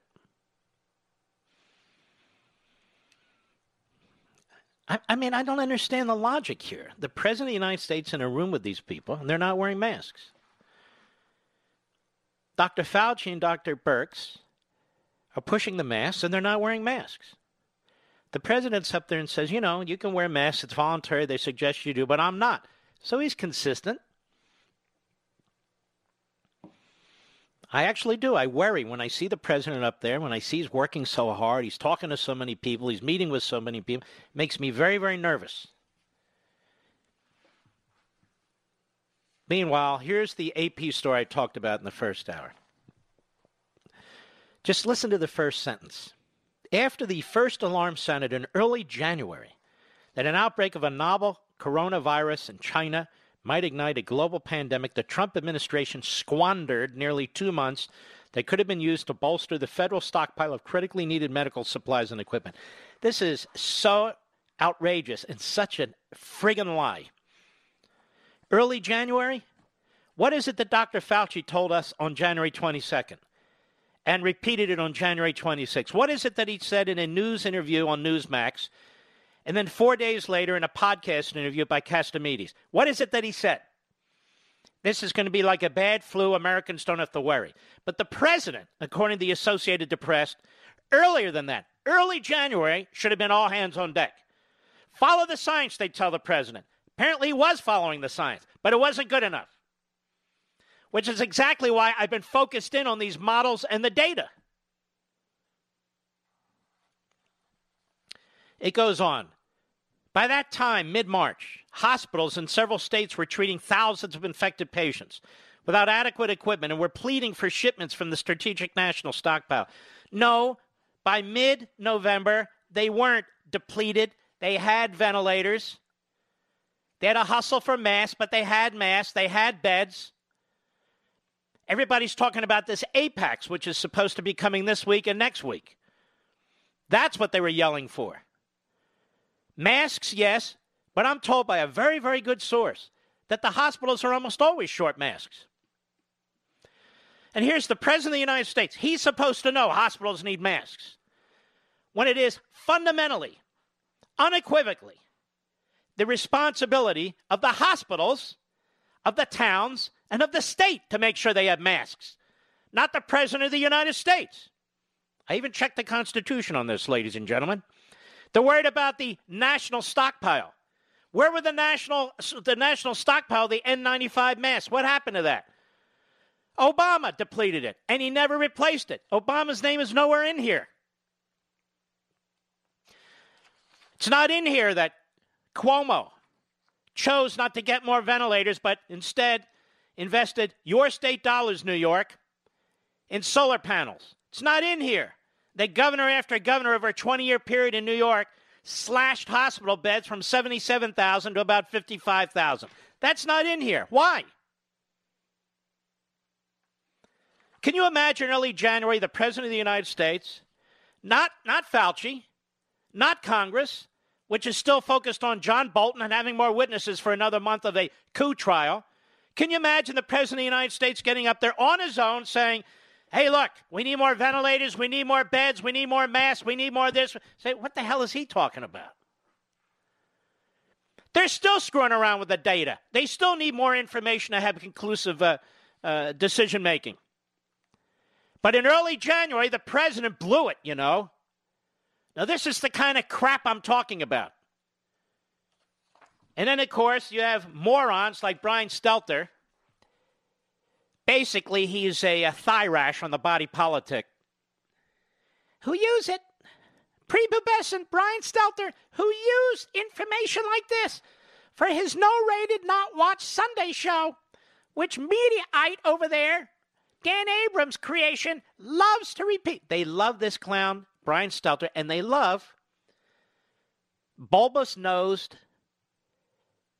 deliverance-looking Joe Biden. They love him as he broadcasts from Florida. AP, you're a disgrace, Associated Press, but then again, all of them are a disgrace. This is the lowest point you can imagine. I guarantee you the press, when they had the Spanish flu, didn't treat Woodrow Wilson this way. I can guarantee it. This is a war, they said. It needs to be treated as a war. No president's been treated like this during the course of a war. None. Do they act like it's a war, the media? Do they act like they're affected at all? Nancy Pelosi, Chuck Schumer, the way they conduct themselves, do they act like this is a serious matter? No, they act like it's politics as usual. So here's the Daniel Horowitz piece in Conservative Review. How many people will die because state governments are issuing erratic orders to suspend vital medical procedures? Call it Common Core science, being dictated by Common Core math of the erratic models and simulations from Drs. Fauci and Birx. You're not allowed to be critical. Most medical care is shut down in the country to deal with the flow of COVID-19 patients predicted by their models. Then when those models fail to materialize and hospitals are empty from the mythical surge outside of a few hotspots, medical personnel are furloughed, and we are left with the worst of both worlds. We're told by our new dictators, he writes, that destroying the entire country from head to toe is worth it in order to save lives of those afflicted with the virus, mainly in the New York City area, he writes. He's in the Baltimore area. That's where he lives. But what if, in addition to the destroyed jobs and economy and all the lives being lost as an indirect result of the virus, we're also directly destroying lives of other healthcare patients who cannot get care because of the overbroad and arbitrary shutdown? In nearly every state, elective so-called medical care has been shut down. Now, that might make sense in New York City, where you want to marshal your medical resources to combat the virus, but in most other parts of the country, not only are they not overrun with patients, but thanks to the government's circular logic of shutting down other medical care, they have no patients and are now furloughing staff. At a time when we need to build up our medical personnel, we're actually cutting them, in addition to keeping many Americans in pain. Says, I have a relative in Cleveland, Ohio, who needs a hip replacement and is in tremendous pain. Thanks to Governor Mike DeWine's arbitrary order, such a procedure is deemed non-essential, and he must suffer in pain even though there's plenty of room at the Cleveland Clinic and University Hospital systems. Other Cleveland hospitals are already furloughing staff. Oh, and he can't get enough pain medication because of the state's other arbitrary edict of cutting off pain medication, while allowing sanctuary cities, which are hubs for illicit drug trafficking, to continue to thrive. In 2017, liberals estimated that between 28,000 and nearly 100,000 people a year would die if Republicans partially repealed Obamacare. The rationale was the Republicans would cause many people to be denied critical care, which would eventually lead to death. Obviously, their vision of socialized medicine equaling healthcare access is convoluted, but their broader principle was actually correct. If people are denied basic preventive care, it will lead to more fatalities, which is why so much of Obamacare was focused on preventive care. So the question is, why don't leaders like Dr. Anthony Fauci recognize this principle when it comes to gratuitously shutting down nearly all medical care, aside from virus treatment, even in areas without a surge of coronavirus illnesses and hospitalizations? For a man who's so fond of simulations and projections, has he calculated how many people will die from a lack of medical care as a result of the unconditional shutdown he so passionately advocates? Moreover, has he simulated how many critical medical personnel will be lost as a result of shutting down their livelihood? Last week, Boston Medical Center announced it was furloughing 700 employees, 10% of its workforce, after Kentucky Governor Andy Beshear ordered the suspension of so-called elective surgeries. Appalachian Regional Healthcare, the largest hospital chain in Kentucky, laid off 500 employees. Let's see, nurses are being laid off in Pennsylvania and in other states, even though they are critical to intubating COVID-19 patients. Hundreds of healthcare workers in Huntington, West Virginia were laid off, even though there are barely any virus patients in the state's hospital system. Family practice physicians and specialists are seeing their practices disintegrate. According to a Health Landscape and American Academy of Family Physicians report, 60,000 family practices will close or significantly scale back, and 800,000 of their employees will be laid off by June. That's roughly 43% of the workforce nationwide in family medical practices. Remember how subways can remain open with thousands of people cramming into rail cars, but small offices must close. Now, also last week, the U.S. Navy deployed the USNS Comfort and the USNS Mercy in New York City and Los Angeles, respectively, to deal with what the doomsday crowd was predicting as a hospital bed shortage.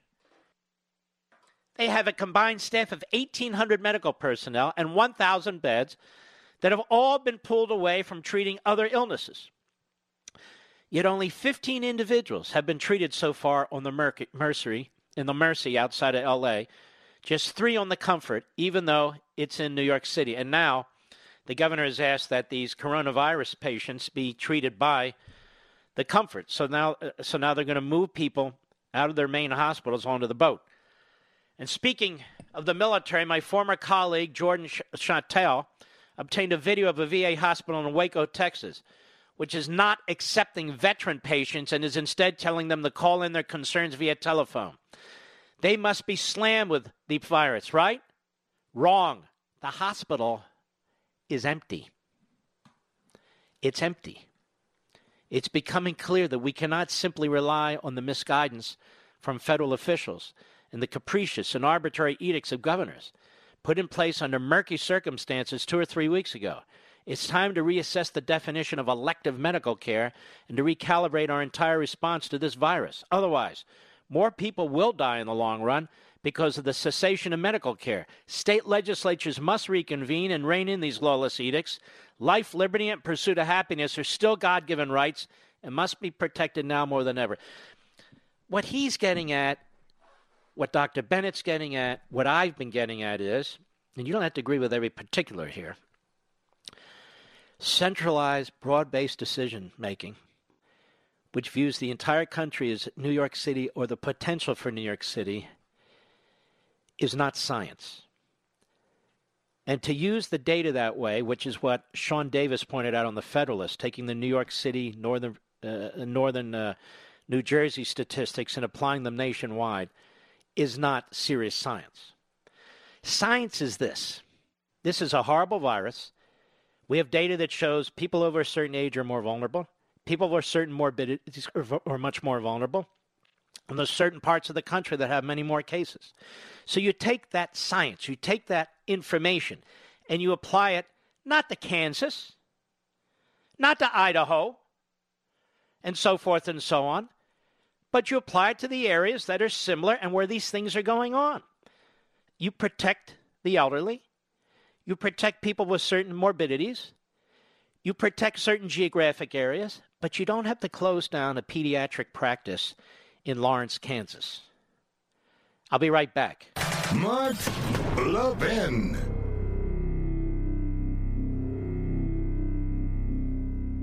AMAC, the Association of Mature American Citizens, is one of the fastest-growing organizations in America, now over 2 million conservative members strong, and I'm one of them. AMAC believes in and stands up for the values that we constitutional conservatives care about. More than talk, AMAC fights. A full-time presence in Washington, AMAC pushes back against reckless spending, disasters like Medicare for All, and the expanding reach of the federal government. And beyond advocacy, joining AMAC gives you access to a wealth of benefits and discounts, including special member-only rates on car insurance, travel discounts, cell phone plans, and a hell of a lot more. And if that's not enough, you'll get AMAC's bi-monthly magazine, full of insightful articles on issues that matter to most of us, we conservatives. As I said, I'm an AMAC member, and you should be too. Join today at amac.us. That's AMAC.us. Stop supporting the liberal agenda that the other 50-plus organization has been pushing for. Join AMAC instead. AMAC.us.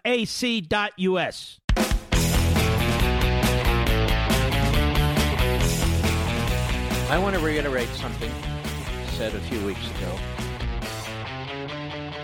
You want to encourage, even beyond the patriotism, and there's a lot of it, in our pharmaceutical companies. By the way, I don't hear them attacking pharmaceutical companies anymore, do you? Never. I don't hear them attacking them anymore. Why is that? Now they're our friends. Johnson & Johnson, which produces a lot of things, including pharmaceuticals, Roche, Abbott Laboratory. Wow, they're coming up with all kinds of stuff. And they're not even ripping us off. This is what I've told you for years. For years. My view is this. You want to focus on science? Then you give every ability for the private sector to come up with therapies and a vaccine. And that means not just moving regulations out of the way. And notice, that's what we have to do. Regulations that should never have been in place, we now have to push them out of the way. But you give an incentive. A national competition. The first company that comes up with an effective vaccine that can be used widely throughout the population. 10 years, no federal corporate income taxes. You don't have to pay them all this stuff all the time. Think out of the box. Why are we, deficit spend, deficit spend, deficit spend. Same with therapies. Companies that come up with therapies that can be used in the short term while the vaccination issue is being dealt with. 10 years. No federal corporate income tax. It's no skin off our nose, ladies and gentlemen. Beat spending trillions and trillions of dollars. And we don't just need a economic growth or revitalization task force. We need people on that task force who are going to consult, particularly with retailers, restaurateurs, hotels, and all the rest, to figure out how to open them. We don't need think tank types. No. And we don't need Wall Street, Goldman Sachs types. We need men and women who actually know what they're doing. We'll be right back.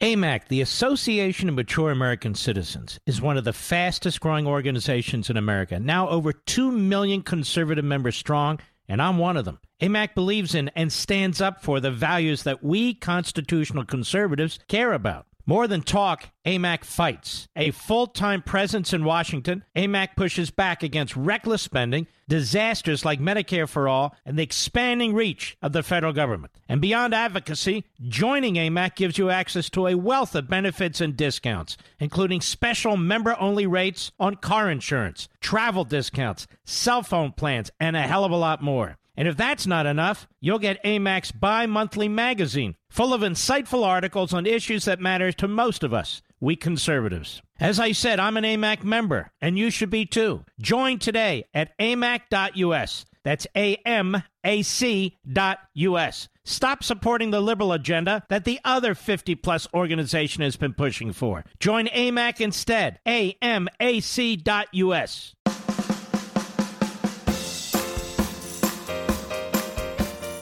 Voice of sanity in an insane world.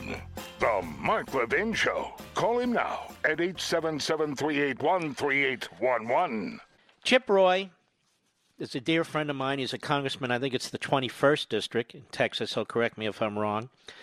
He is deeply concerned about some of the economic activity that Congress is involved in, and he's deeply concerned that so much of the country is shut down. And I wanted to bring him on to discuss it. Chip Roy, how are you, my friend?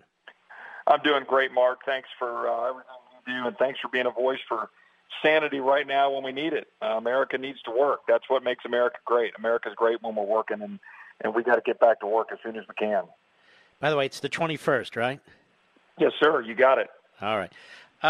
Here's the thing. The media and the critics of the president seem to think that the only way to defeat the virus is to burn down the country. That seems a little drastic to me. We're rational human beings. Again, there's areas of the country that are largely unaffected. There's populations that are heavily affected and populations unaffected, pretty much, or they get the virus and get through it relatively easily, but at least they're not facing death as opposed to other people. The data is in. On the other hand, when we have these broad brush policies that shut down businesses all across the country, and by the way, Chip Roy, it's not Trump doing this, it's these governors doing this. He hasn't shut down a single business. He doesn't even have the power, I don't believe, to do it. It creates enormous problems. So what do we do about this? Well, first of all, we do exactly what you're doing. We got to keep having a conversation about how important it is to get our economy started. And I'm getting tired of these people who say, oh, you're just choosing 401ks over people's lives. It's like, well, first of all, I can tell you the 401k matters a lot to my parents for the little bit they need to be able to retire on. But more importantly, an economy is about lives. Jobs equals lives. Putting food on the table is someone's life. I get entertained or really, frankly, ticked off at these local county judges and mayors and these little tin pot dictators that are making decisions about people's lives when they declare what is and is not an essential business. Because you know what? Any business is essential to its owner and the employees that work there, every single one of them. And they're going around saying, well, it's okay for you to have the supermarket down the street running because all of us need to have our food at home. But they're going to decide that certain businesses have to shut down or that cleaning maids can't go into houses and do their job. And then all the central planners effectively are deciding how we live our lives. I got into it with a Dallas County judge this last week where he was out there saying that, attention, other non-essential businesses who aren't complying, don't be next. Attention, everyone, report violators at Dallas County. And I tweeted at him, I said, well, Mr. County Judge, sir, I can only assume that you and the good people of Dallas County are going to pay all these people back for taking their livelihoods in what effectively amounts to a regulatory taking.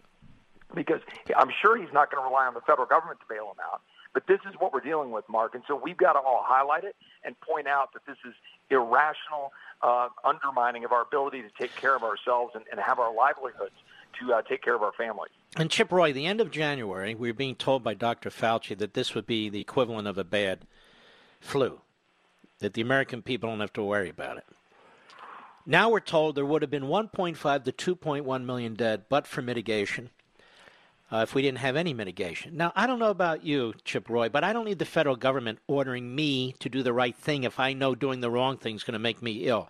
My doctors know this, states know this, hospitals know this. In other words, the idea that we see thousands and thousands of people dying and nobody's going to mitigate is ridiculous. So they throw these numbers out. Then they throw out 100,000 to 240,000 the other day. My neck hurt. I got such whiplash. Then we go one day, it's going to be the worst ever, to the next day, it's flattening out. Can we at least admit the science isn't perfect with respect to looking at the data, and that the science, if you follow the science, really it gets a little bit complicated, not because the science per se, at least the public aspect of it is complicated, but because the models are confounding in many respects. No, you're exactly right. I mean, we saw a lot of the modeling today. Actually, we had a lot of data demonstrating how the numbers are a lot less than people were projecting. But here's what drives me nuts is I see these people and friends of ours, friends of yours and mine on the right even, who will say, well, look, this is all because we've been reacting and we've been doing all of the social distancing and that this is why all the numbers are looking good. Now, hold on a second. Okay, there might be some truth to that. I'm not saying don't socially distance. I've been out there on Twitter telling people to, separate, do all the right thing. You have too. We all want to make sure we get through this. We have loved ones we care for. My dad is 77 and a polio survivor. My mom is 71 and has some lung issues occasionally. I want them to be sequestered. We're trying to help make sure they do that. But going out and screaming to the American people that 2 million people are going to die, and you wonder why everybody's retreating from their economic activity, you wonder why we have 10 million jobless, you wonder why we're going to have people now that are going to be facing, no doubt, suicide. 2 million people are going to... Let's think about this, Chip Roy. The latest numbers, and it's their numbers, certainly not mine, deaths worldwide are over 70,000. Right. You're telling me 2 million people were going to die in the United States when 70,000 so far, according to their own stats, have died around the world? And that doesn't even compute, does it? Well, and this is the thing. Like none of us, I'm looking at, Boris over in the UK, and we're looking at people that, are getting hit by this. And clearly it has some bad elements to it. And we want to make sure people are okay. But to sit here and scare the world with numbers that make no sense, where you're taking these, they're not even models, they're just fingers in the air, and they're throwing them out there, and they're causing the American people to freak out and panic instead of going through this logically, and you said it, allowing us to use our own judgment for the most part to make rational decisions. Do I want to go to a barber right now and have him be like right in front of me cutting my hair? No. Maybe not. Maybe not. Maybe I don't want to be sitting next to somebody in the middle row on an airplane. But maybe I would choose to separate every other seat on an airplane. Or maybe I would choose to go How to about this, Chip Roy? Why don't we ask these business people what they would do to mitigate? I'll give you an example. You go to a grocery store lately, I have. Yep. They're mitigating. Yep. You go to a gas station, they're mitigating. You go to a pharmacy, they're mitigating. In other words, there's a lot of businesses, particularly small businesses, that can do this. They have the plastic shields between the cashiers and the customers. They have gloves and masks. They have the hand sanitizer. I mean, they're doing all kinds of things. So why not give other businesses the opportunity? And more than that, why are governors shutting down businesses in states that barely even have this virus? Well, I'm glad to see that there's a number of governors who haven't. There's a number of locals. There was a Maine. I believe there's 8. Today. There's 8. You're right. And there was a Maine sheriff today who basically told the Maine governor to pound sand. He's not going to go around and check people when they're driving around the state of Maine. And we need more of that. We need more rational human beings who are going to step back and say, no, this isn't a police state. This isn't Nazi Germany. This isn't Russia. We're not going to do that. What we're going to do is have common sense discussions about what you can do to make things better. Now let's slow down. On the other hand, Chip Roy, if you happen to live in the epicenter of one of these epicenters, you stay home. You conduct yourself quite differently. If you're an elderly person, you conduct yourself quite differently. If you're a person with one of these I can never say this, these morbidities, you conduct yourself differently. Yeah. But if you're not, and you're not in these epicenter areas, well, you conduct yourself differently. Well, right. And even if you, as you know, and some of your listeners know, I'm a cancer survivor. I had to take the last of shots to build my white blood cell counts and make sure I was careful to not be around people and get sick when I was dealing with it. As I said, my dad, he's 77, he's a polio survivor. Even in Texas, where we're not in the epicenter, I'm still encouraging them to stay removed as much as possible. We're rational human beings. We want to stay alive. So we will make good decisions. But what we're doing is we're compounding it by making it more complex and scaring the American people. And look, the real consequences on our economy. I mean, I'm having a conversation tomorrow with 50 oil and gas producers in Midland and Central Texas and down in Houston who they are getting hammered, Mark, absolutely hammered because of what we're doing with the economy. Every single day I talk to restaurateurs in Central Texas, hoteliers, guys that run barbershops, others. They're dying. And these loan programs and this $2 trillion bill, you're not going to go get loans to go try to restart your job to hire people when they can get more money from unemployment insurance because of a stupid program from Washington. Listen. Saying, why are you lending money to a company that's not permitted to work? To people who aren't good. Here, I have a question for you, Chip Roy. It's not a trick question. What's the number of asymptomatic cases on this virus in the United States? Do we know? No, we have no idea. We have no idea whatsoever, do we? No, we don't. We don't even have enough to make projections, do we? No, we do not. We've taken 1.8 million tests now. We still don't have enough to make projections. And so when you do a nationwide or how about this? You have colleagues in the opposite party that are demanding the nationalization of industries, that are demanding national stay-at-home rules, that are demanding a dictator when they complain that Trump was a dictator, when Donald Trump is trying to work within the constitutional boundaries, and you have governors doing all this stuff. No, that's exactly right. They don't even understand how the system works, and it's the irony, right, where they run around saying how they called him a dictator. Now they want him to act like one. It's never good enough. But at the end of the day, right now, our hope, I mean, look, I was talking to businesses, mortgage bankers today, talking to folks at the Hospital Association. You're right, furloughed, healthcare workers. We've got a few weeks. Slow down a second. People don't understand healthcare workers are being furloughed.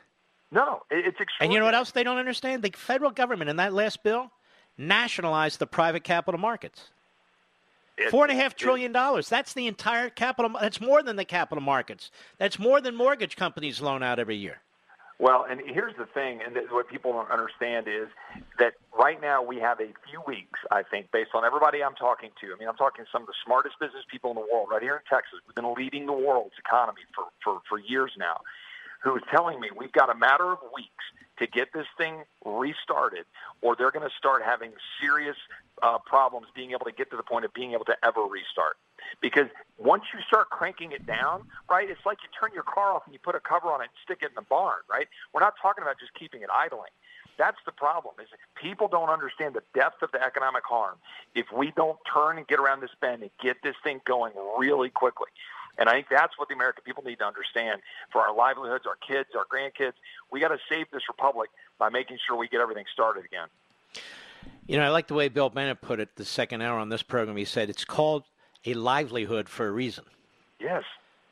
And that's the thing when people, that's what I said before about the 401ks. Oh, you're saying you got to start. Look, your job is your life. That's how you pay for your food, your well-being, how you care for your parents, your kids, your spouse. And we've taken that away from people. I mean, Mark, you and I both know it may or may not be illegal taking under the Constitution. It could be, arguably, but you've got government stepping in and taking away your livelihood, taking away your right to be able to at least go try to go out and make a living. And so that's part of the concern here, is about how government now responds to that, to now get out of the way, let people do what they need to do, encourage people to go back to work, and then figure out how to get some capital in some reasonable way. This is what the president's up against. Look at the Daily Mail. Quote, difficult decisions ahead. Donald Trump raises the prospect of lifting the lockdown, knowing people will get infected because we can't go on like this, and the cure cannot be worse than the disease. What they're saying is, as a result of that, Donald Trump is going to be killing people. Now, it's interesting that they say that when you read now an enormous amount of information about people, quote-unquote, elective surgery. We talked about this last hour on this program. You know, elective surgery doesn't mean you don't need the surgery. Elective surgery means, you know, you can put it off a couple of weeks maybe, or a day or two or so forth. It means you're not in the ICU unit and so forth and so on. But for a lot of people, elective surgery, if they don't get that surgery, they're going to die at some point, and maybe some point sooner than most. So the problem is you're going to have all kinds of ailments as a result of this in some respects. People putting off. You're going to have, and the Lancet Institute did a whole thing on this, when you have a major recession, the number of depression and suicides, people can't cope a lot of times when things so horrific happen to them economically. So this is not everybody mitigate and then we'll get through this. It's everybody mitigate, and we're going to create a lot of other problems too. Well, I'm glad you mentioned that. 1 minute. I wrote a piece in Fox News over the weekend talking about that, about how I think, like you, the president needs some other advisors advising him in his task force, because he needs to get some more perspectives than just doctors, Birx and Fauci just sort of coming in on high saying how things need to be. And after the Great Recession a decade ago, they showed that 10,000 suicides were increased as a direct result of that in Europe and North America. And you go through all the data points of the impact of a negative economic situation on people's health and well-being, and we're running around and ignoring that and that part of what needs to be done. All right. Chip, I got to go. Chip. Yes, sir. If people want to help you and support you, you're running against a very nasty person, the former woman who ran for what, lieutenant governor? Yeah, she ran for governor against Governor Abbott in 2014. She got beat badly. What's her name again? Wendy what? Wendy Davis, yeah. Oh, my God, what a radical. If people want to help you, where do they go? Quickly. ChipRoy.com. I could use the help to make sure that we, send a conservative back to D.C. instead of that radical leftist Wendy Davis. And you're a crucial freshman. Take care of yourself. We'll be right back. Mark Levin.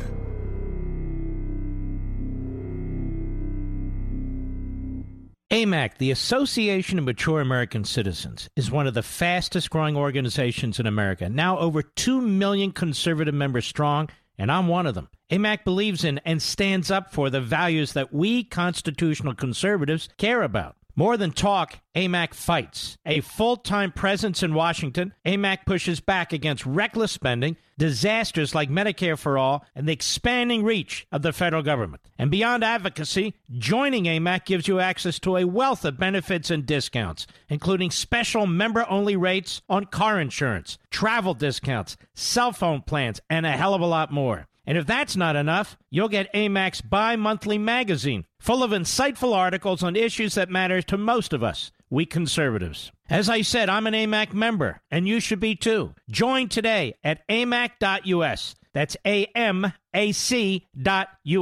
Stop supporting the liberal agenda that the other 50-plus organization has been pushing for. Join AMAC instead. AMAC.us.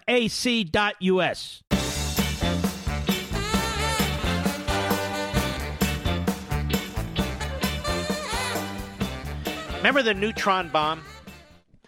Maybe some of you are too young to remember. This was a bomb that would kill people but leave the structures, the buildings, standing. Have you ever heard of that, Mr. Producer? You're a young guy.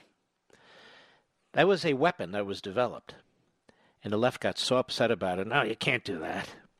Atomic bombs, that's one thing, but a neutron bomb? Anyway, when you look at the streets of some of our major cities, New York City, Washington, D.C., New Orleans, parts of Los Angeles, looks like they were hit by a neutron bomb. The buildings are there. Telephone lines are there. But the people are missing. No society can withstand that for long. Rather than building new roads and overpasses and highways and airports, what do you say we take the ones we already have and populate them again, folks? We salute all you heroes out there. From the grocery clerks, to the truck drivers, to the doctors, to the military and the police. God bless each and every one of you. See you right here tomorrow. Be safe. From the Westwood One Podcast Network.